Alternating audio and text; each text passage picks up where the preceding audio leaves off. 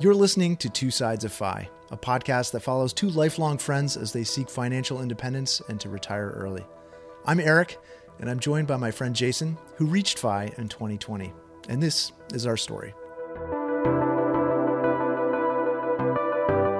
All right, Jay, we're talking about cash again.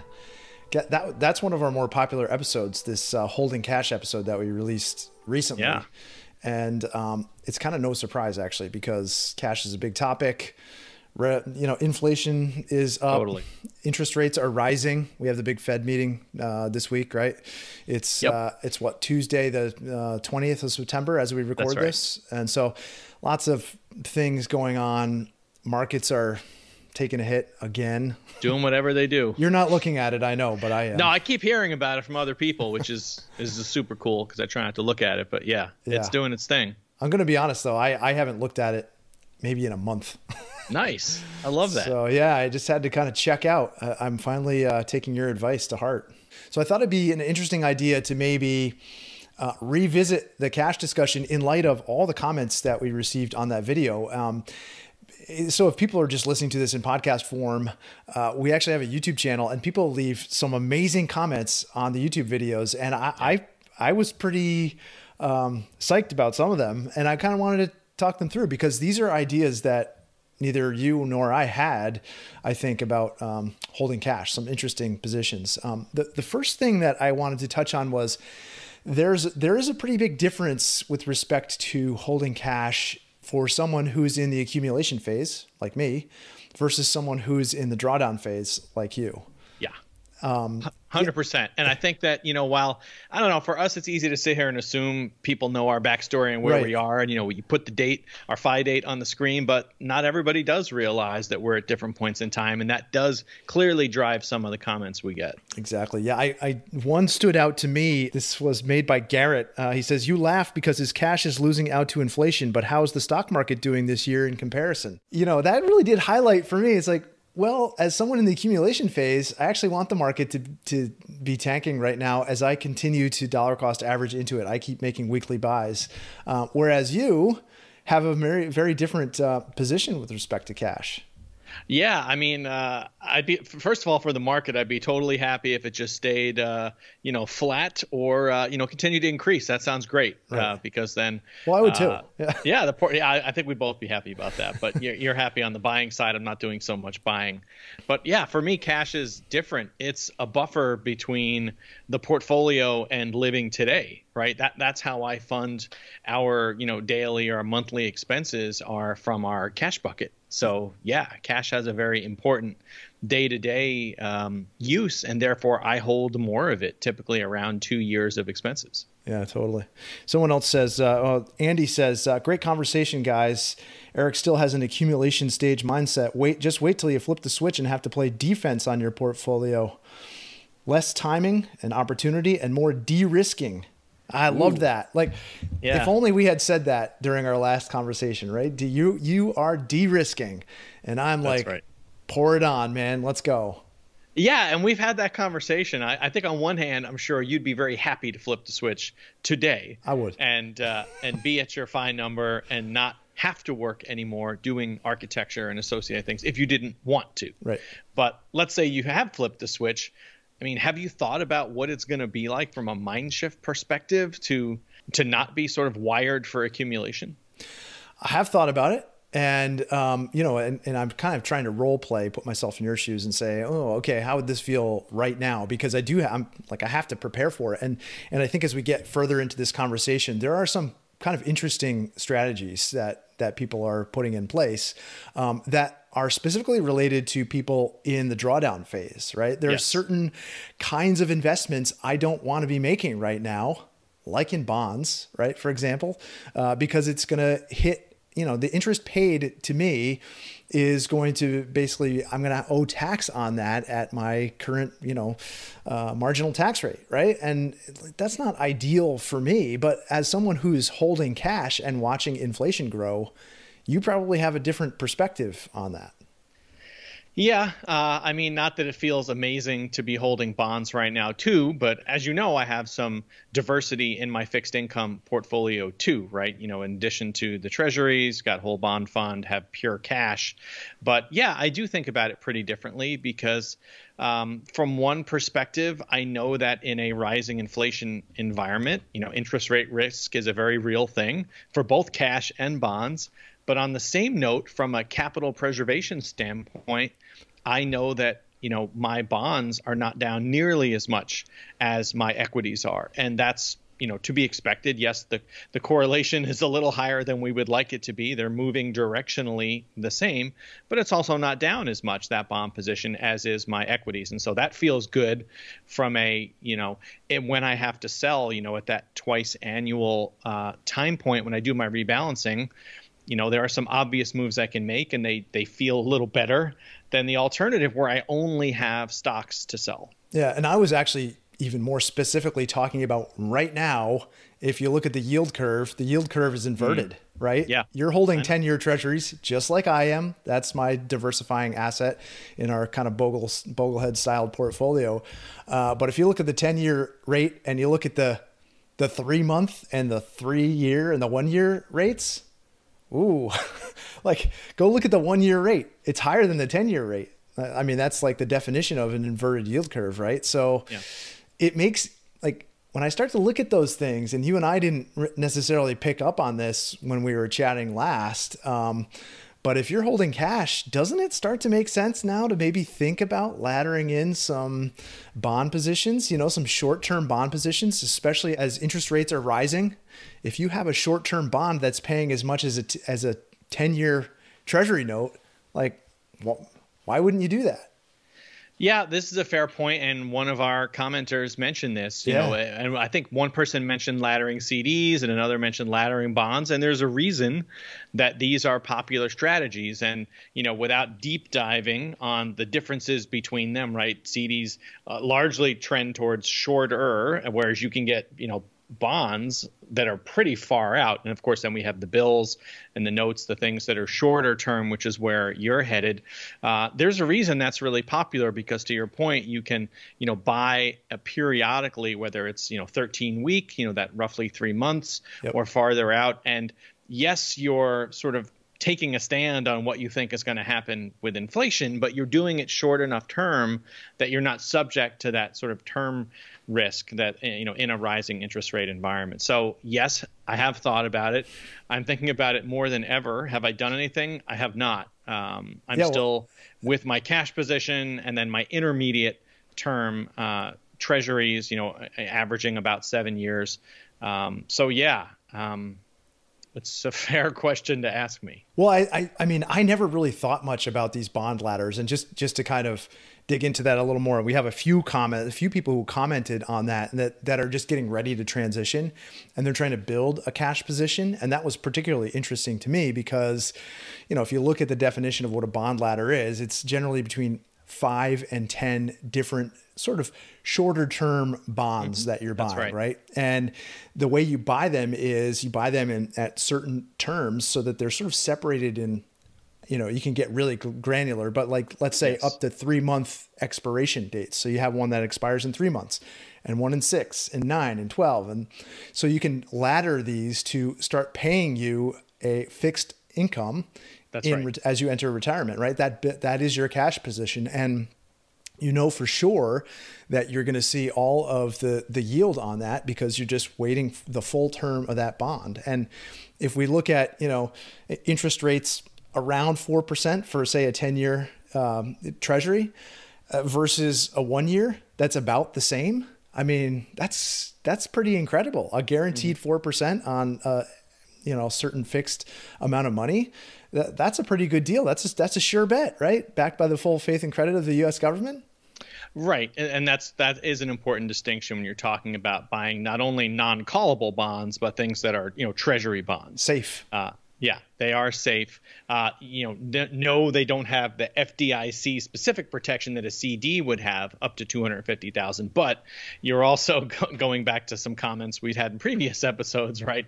If the U.S. government can't pay the face value of treasuries, we have bigger problems. Yeah, So yes, safe.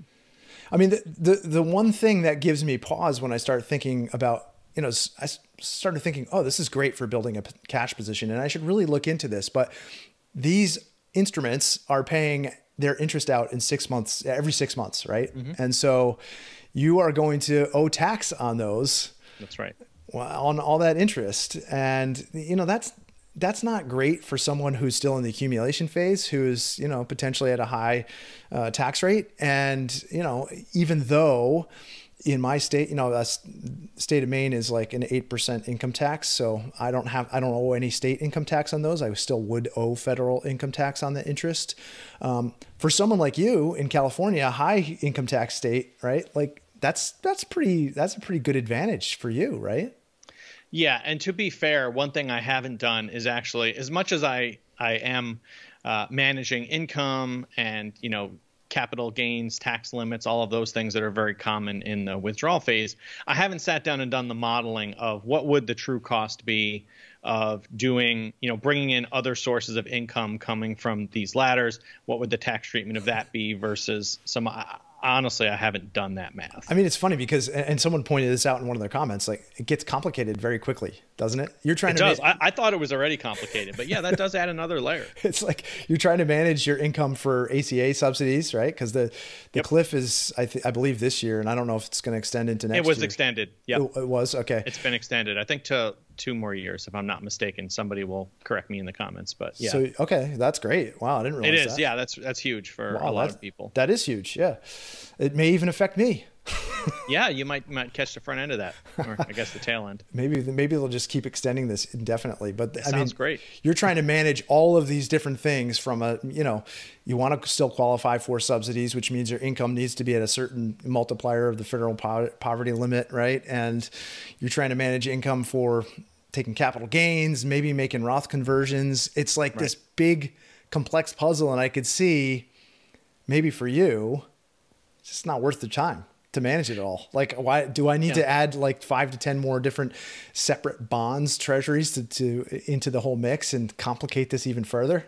Yeah, I mean, the first response I would have is it's a good problem to have. Certainly not complaining, right? This is a very privileged position to be in. But the second comment is kind of harkens back to the conversation we had with Karsten, where some of these things these optimizations feel like we're talking about 4 basis points, just to use the same number that he did in that episode. I haven't done the math here once again.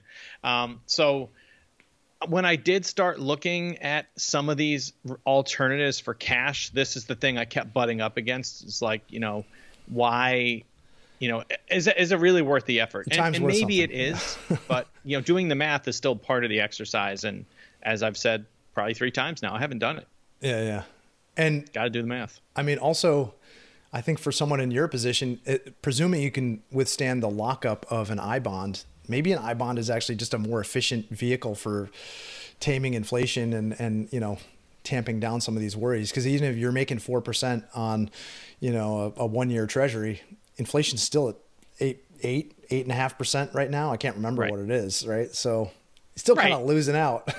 Yeah, well, I mean, to your point, we discussed this some time ago now, but I did buy the maximum in I bonds for myself and for my wife Lori by taking that out of cash reserves. So it is still part of my 2 years, but that sum of money, that $20,000, is in I bonds and can't be touched for at least a year, and even then, of course, you would be giving up 3 months of interest, but if inflation continues and it makes sense, I would have no issue buying I bonds again because this is just part of that cash allocation. Yeah, and the cash allocation seems like it's something that is kind of more fluid, right? It's something you're analyzing and thinking about and moving things around, right? I mean, I know you have 24 months of cash that you're, 24 months of living expenses covered here, but it's something that you're probably always going to be looking at until you decide that the window, the window dressing of the bucket strategy is out the window, so to speak, right? I mean, at some point you're going to dismiss that, I presume. Yeah, probably. Yeah. I mean, just a thought occurs to me. I mean, part of why I'm not worrying about the cash and is it earning as well as it could for me, right? Maybe it's making 2% right now, and it'll probably go up again when the Fed raises the interest rate. But I'm not worried about it because I already didn't increase my withdrawals this year for inflation. I actually stayed flat versus last year. And how I'm absorbing that and where I'm spending less, or maybe I'm not being impacted as much because some of the most impacted categories like gas, I don't use nearly as much as people who are commuting, for example. But so I feel like I'm already doing a good job of managing spending on the norm. So maybe it's not worrying me as much. Honestly, I'm also trying not to worry about stuff like that. It's a pretty active part of my practice to not fixate on the numbers so much that I'm worried about, am I doing it? I don't know. That's just sort of how I'm handling things emotionally. So I'm not sort of nitpicking away at, am I making as much as I could? I don't know if that's the right answer, but I think it's an honest one. Hey, Eric here with Two Sides of Fi, checking in with a quick request. Jason and I love making this show and sharing our conversations, but we need your help spreading the word. The best way to do that is to give us a quick rating and review on your podcast app of choice. And if you know someone on the Fi path, please hit that share button on your favorite episode. Every little bit helps. Thanks.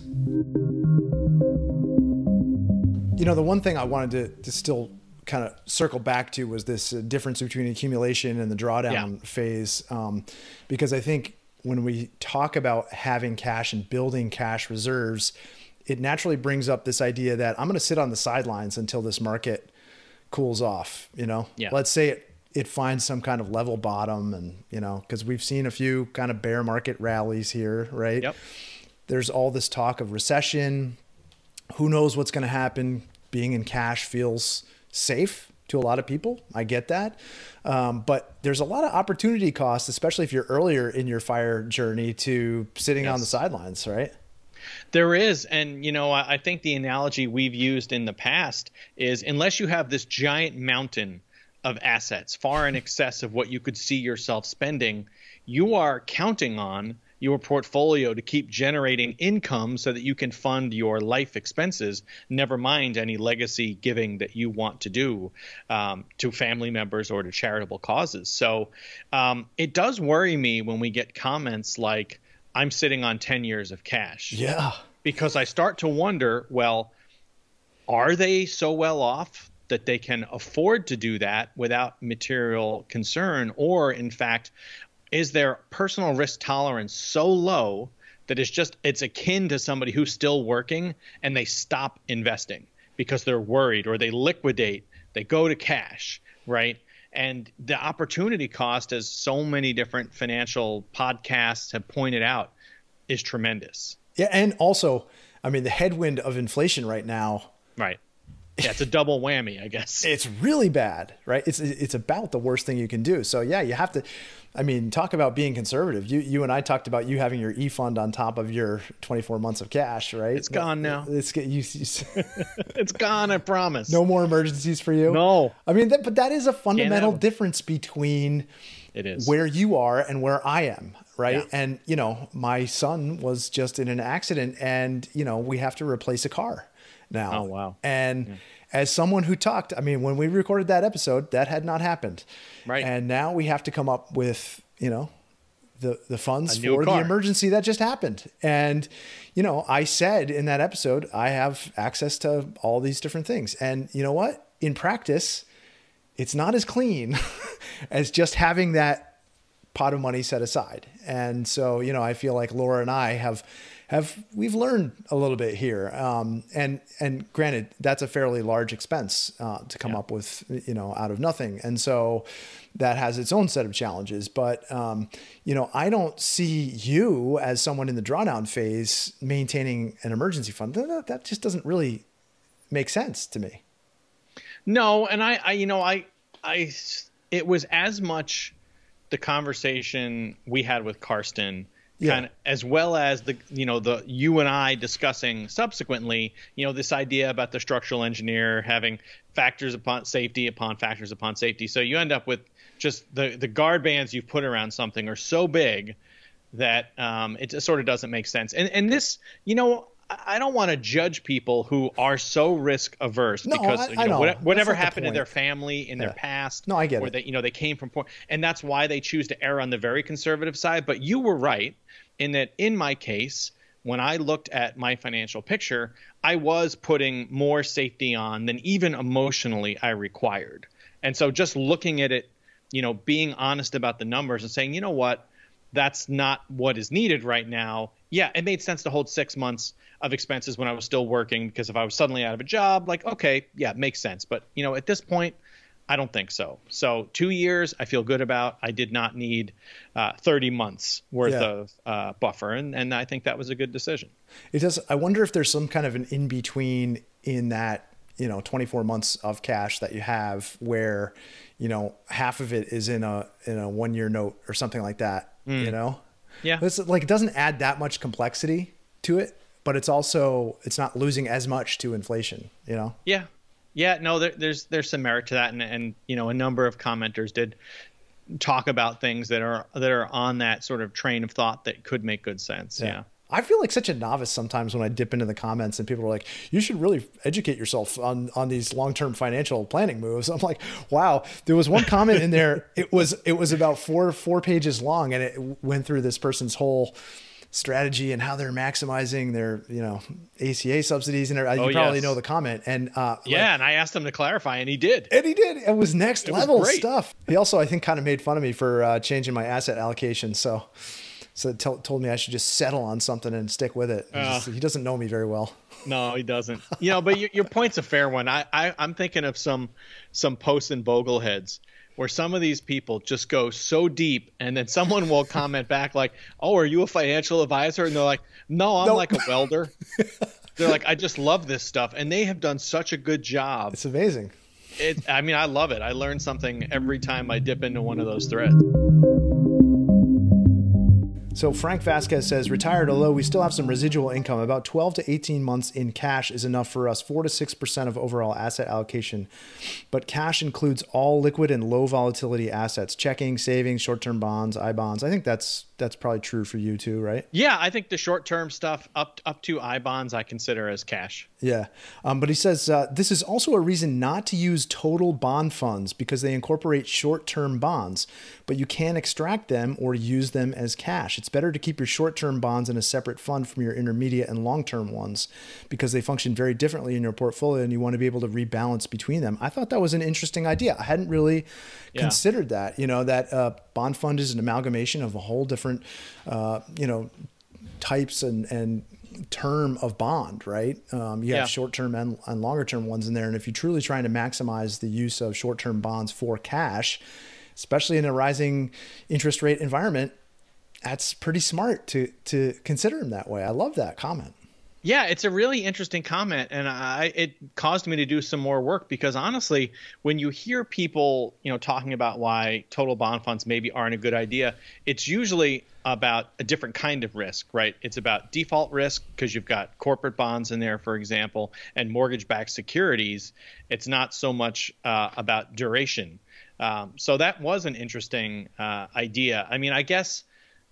And maybe it's not the most mathematically sound argument, but I'm holding something like 60% intermediate term treasury fund and then 40% total bond fund. And I guess in my mind, that's a way to get a little exposure to potentially the upside from corporate bonds in any environment other than the one we're in right now, and maybe some, mortgage related securities. But I hadn't thought about it so much from the 10-year perspective. Yeah, it's interesting. I mean, we still get tons of bond comments. Why are you guys in bonds? Bonds feel like all the time. Somebody said bonds feel like a relic of the 20th century. Yes. It might have worked for the Bogleheads back then, but why now? But they didn't give any sort of reasoning for what the diversifying asset would be. What would the ballast be in that kind of a portfolio? And I definitely see people waiting on the sidelines to get into bonds again too, once interest rates are done rising. So people are market timing, man.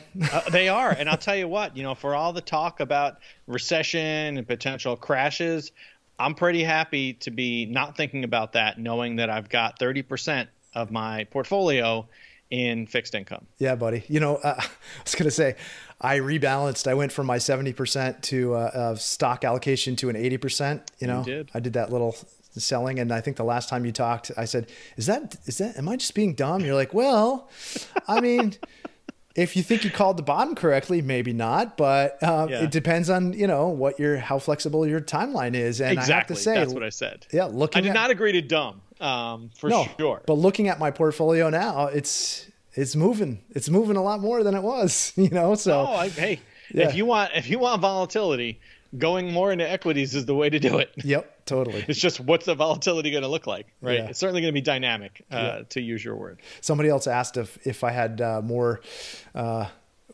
diversified portfolio than, like, do I have things other than just VTI? And my answer was like, I've got a 3-fund portfolio, but that's pretty well diversified, man. Yeah, it is. Yeah, you're market. You're holding the market. Yeah. Anyway. Yeah, for some people, they do conflate the idea of diversity with the sheer number of funds. Yes. As opposed to representation of market. Right. Yeah, that's real.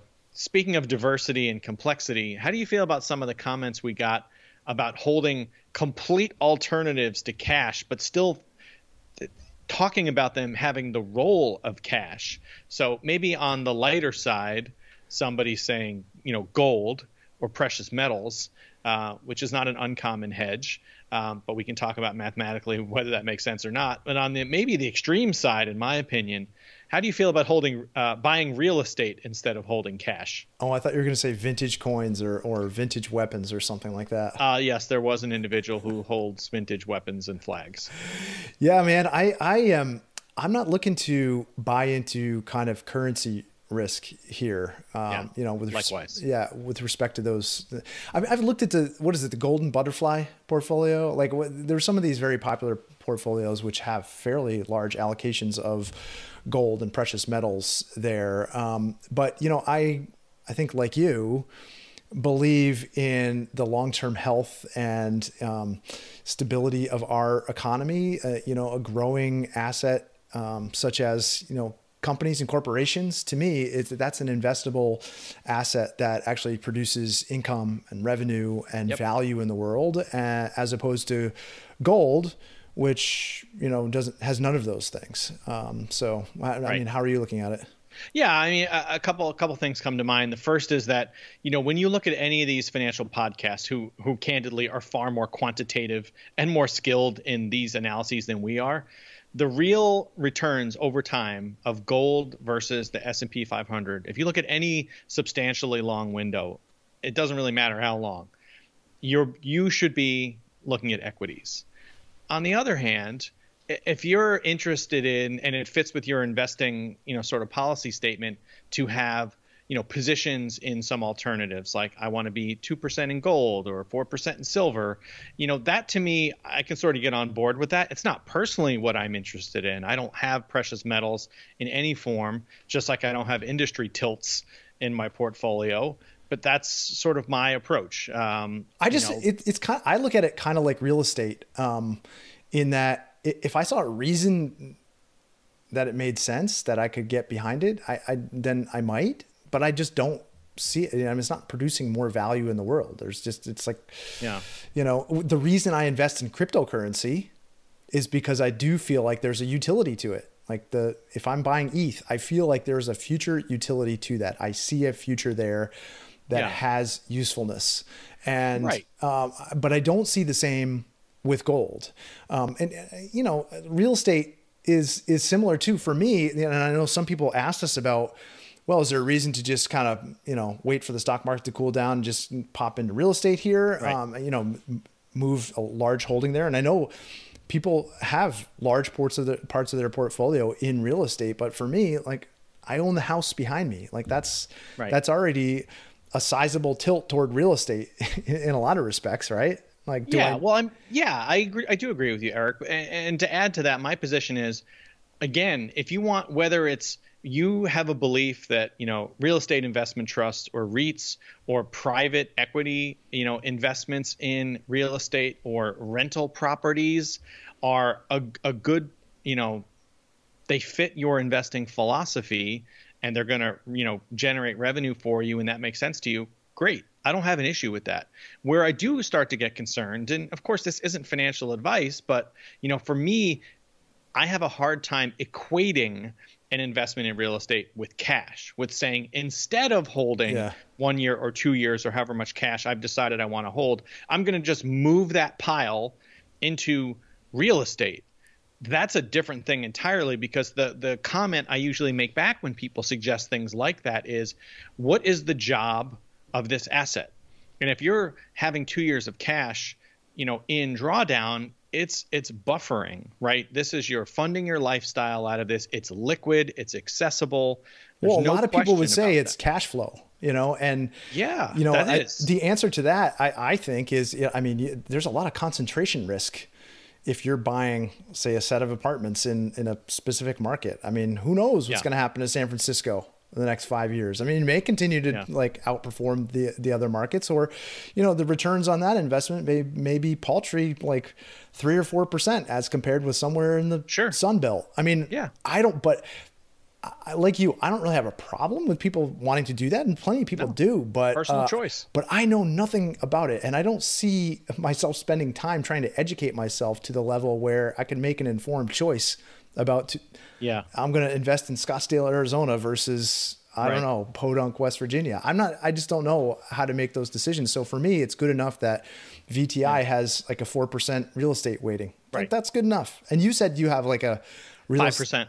Yeah, so you got to tilt somewhere, right? I have 5% in REIT. So yes, there is a sector tilt in commercial real estate. Okay. Yeah. Yeah. Because you have some sort of belief. Yeah. Yeah. Okay. Cool. Yeah, I'm not going to touch it. I think it's Rick Ferry that says this. Like, it's okay to hold 5 to 10% in REITs, but you're going to hold them forever. Right. Don't make a change. Don't make a change. And I haven't. I've had that position for a long time. And I like it. I guess just one more comment to add on the real estate train. I think even if I got the bug where I thought I'm interested in making some investments in real estate, whether it's, rental properties or some other form of investing in real estate other than my primary residence, I believe, sitting here today talking to you, that I would still hold 2 years in cash. Yeah. It's not a replacement for my cash position. Yeah, that's a good point to make. No, I appreciate that.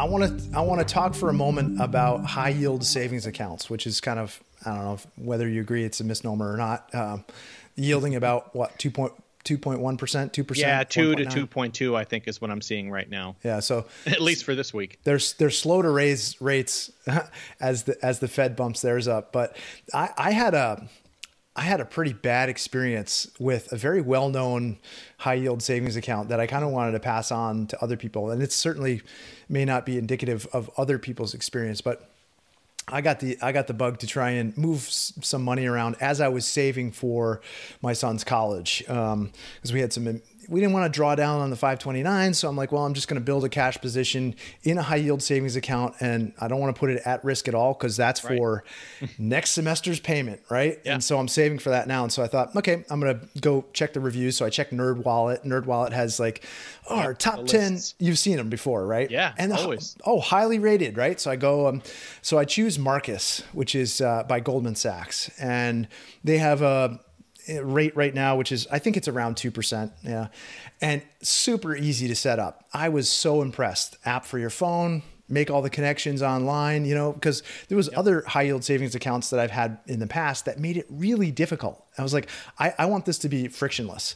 So I get it in there and I start building the savings in there. And like the moment you initiate the transfer, the button, you're earning interest. I'm like, oh, that's amazing. Like, I don't even have to wait for 1 or 2 day, transfer window to show up. And so I'm building this savings position, and it gets time to transfer the money to pay for the college tuition payment, which is due on August 1st or whatever it was. And so I go to initiate that payment, and all goes through, and like 6 or 7 days later, I go to check to make sure the money has come out, and it says my account has been locked. Oh, geez. I have no access to it. Can't see the balance, can't see anything. Please call us. Hey, Eric here with Two Sides of Fi. If you've been listening to Jason and I on the podcast, you may not be aware that we also have a YouTube channel. And quite often, we have supporting graphics, charts, information, and even a few outtakes that don't fit well in an audio format. So If you're into that kind of thing, you can find us on YouTube at Two Sides of Fi. So Marcus starts texting me, please call us. We have an issue with your account. So I end up, make a long story short, I ended up 4 hours on the phone trying to divine where this money was. The tactic here is delay. They pass you from one person to the next. So with any of these high yield savings account, online, most of them are online, right? Like customer service is everything. And it was absolutely dreadful. Great to save. I'm happy to get that interest rate for, low risk saving vehicle, but try and get the money out and forget it. You're completely hosed. So they ended up locking my account. They wouldn't tell me why they locked the account. Wow. They wouldn't tell me when I would get the money back. I needed this money to pay that bill, which was coming due, or he was not going to be enrolled in school. And I was like out of my mind, like asking for even an account balance. Like, show me the account balance. I don't even know if the money is there. I don't know where the money is. The college starts calling me. They said, your tuition payment is late. So I'm like, we had saved everything. We did everything as we thought we should do. Eventually, the money was returned from the college. They reneged the payment back into the Marcus account, and Marcus closed my account. And then they sent me an email saying your money will be returned to you within 30 days. Oh, jeez. 30 days. You kidding? So, I eventually get them on the phone to wire the money back into my regular bank account, which I can walk to. Right. I can walk into and see that the money is there and speak to a real person. It was just a nightmare experience. And I filed a Better Business Bureau complaint because it was so awful. That sounds terrible. And that is the time when I discovered this happens to thousands of people. Marcus, go look at the Better Business Bureau complaints for Marcus, and you'll see thousands of complaints about this very tactic. Great putting the money in. As soon as you want to draw it down, remove the money, transfer it, they'll close or lock your account. It's crazy. Yeah, it is crazy. I am sorry to hear that you had to deal with that. Typically, the way I think about high yield savings accounts is it's pretty boring, but I'll explain it. I get that there are teaser rates, right, where it's only up to the first certain amount of money, and then after that it's a more traditional rate. That doesn't sound very interesting. I know that there are people that like to optimize that they use multiple accounts up to those amounts. To me that sounds like spending dollars of your time to make pennies. So I'm definitely not going to do that. So the strategy I took on many years ago now was to find a good bank, it's an online only bank, but a good bank that offered near the top of the interest rate, but still had good customer service. And, I didn't have to worry about any of that stuff. So yes, were they paying 2% when others are paying 2.2? Yeah, that happens, but I've been really satisfied. So, but have you had to remove the money? I have. Yeah. It's my regular bank. Okay. So basically what I did is I located my regular banking at somewhere that offered competitive rates on their money market savings, and even had a pittance of interest on their checking. So I made that decision 20 years ago now, and I've stuck with them because even though some of these things look attractive to kind of eke out another 1/10 or 0.2%, I haven't even heard examples as extreme as yours, and I still wasn't interested, but that definitely scares me off. Yeah. It was so easy to set up, and then just the back end runaround, like you said, it's not worth the squeeze. And definitely not.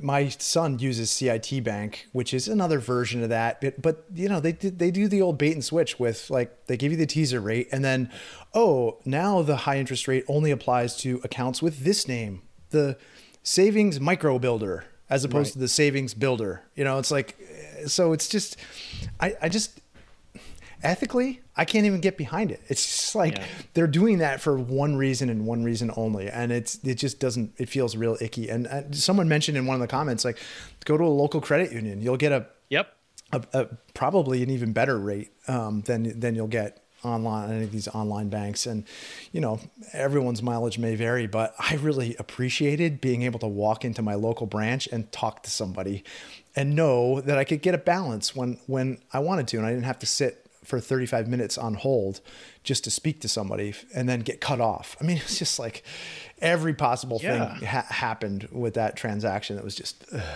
Well, and this is such a good point, Eric, because, we talk about the fact that cash is meant for expenses in the next 12 to 18 months. It should be liquid. Yes. It's got to be accessible. Yeah. But accessible means something. It doesn't mean like, well, hold on now, we're just going to lock this up periodically. And then, our fix means within 30 days, you'll have the money back. 30 That's not days. immediate access. Yeah, no. That's just You know what? unacceptable. I tried to, I did some research before this just about other options that were out there, and including your bank that you recommended to me. And it's just interesting to look at the terms and conditions that you're signing up for. So one of the ones that I looked at was Personal Capitals, and they have a very straightforward terms and conditions of what you can and you can't do. And I really like that. I haven't used their product before, but I'm like kind of considering it now, just because I use all their other tools. Yeah. But the terms and conditions for the Marcus account, pages long. It might be 8 pages long, and like make one wrong move. Yeah. And you're giving. Well, like anything, they're counting on you not reading it. Exactly. Yeah. And I didn't until I got in trouble. Hey, most of us don't. People like Personal Capital Cash. They also like Ally, and that's one that comes up very popular a lot. But rates can and do change quite often, right? And they're going to be quick to change them down, but they're going to be slow to raise them up. But like you said, what's your time worth, man? A lot. What do you do with dividends in retirement? Are you reinvesting, or are you just dumping that into the cash bucket? No matter what kind of account, I have the dividends get thrown into the sweep fund. And then that way I can make the decision what to do with them. But generally what that means in my taxable account, that cash goes into my operating account, because that's, refilling the cash bucket. Yeah. Right. It's already been sold. The tax is already there. Just take the money and put it in the operating account. In the tax deferred or tax exempt accounts, I still decide where to reinvest those dividends. I don't automatically have them be reinvested. So you like rebalance, right? Yeah, it's an opportunity for micro rebalancing. Yeah. So that's what I do. Yeah, cool. You're a big dividend investor, so I know you. Oh yeah, huge. I only select funds that throw very high dividends. You like the dividends when they show up, but you just. I'm happy when they show up, but I don't optimize for them. them. No, I don't. I'm happy when it's there. It just goes right into the cash bucket. Hey, there's one here which I wanted to touch on. Keep dollar cost averaging, or stop investing in my 401k and buy gold. Did we already talk about that? We talked about gold. I guess we touched on pieces of it, but okay. We don't have to. I don't know. For me, pretty simple. 401k, more often than not, has a match. So always put it into your 401k up to the match, no matter what. The second you already mentioned, and that is with rates, with market performance dropping, right? Everything's on sale. You're buying at great prices. So why not keep investing? And of course, individual circumstances will vary. If maybe your answer would be slightly different if you're really close to your number, or you're really close to, mandatory retirement, maybe your strategy would be different. But if you're in the accumulation phase, for me personally, I want to keep investing. Yep, that's what I'm doing, man. It's a great time to be investing right now, and we did a video on why I'm not buying I bonds in the accumulation phase, and I break down all of the returns of the market, following a bear market, and you'll be pretty happy to look at some of the returns there, and you'll be happy that you bought things at a discount, because the climb up is swift and steep, and go look at the climb up out of recessions for something like gold. Yep, yeah, it's very true. On the surface, the idea of holding cash is straightforward and largely not too debatable. There are a few people who say holding any cash is a crazy idea, even in retirement, but that's not the common opinion. But what has been interesting to see the responses to our previous episode is just that some of the different ways people approach cash and the generation of it to fund their expenses, right? And certainly people gave me a lot of different things to think about in their comments, and it sounds like you feel the same.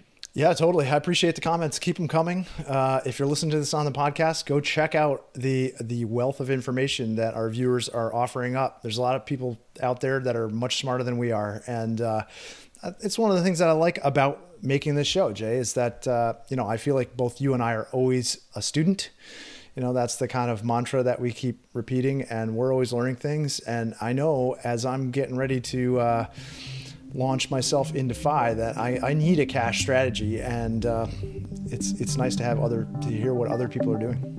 Join us as the conversation continues next time on Two Sides of FI. If you've enjoyed the show, please consider rating it at Apple Podcasts or wherever you listen. For show notes, resources, and links to the video version, please check out our website at twosidesoffi.com.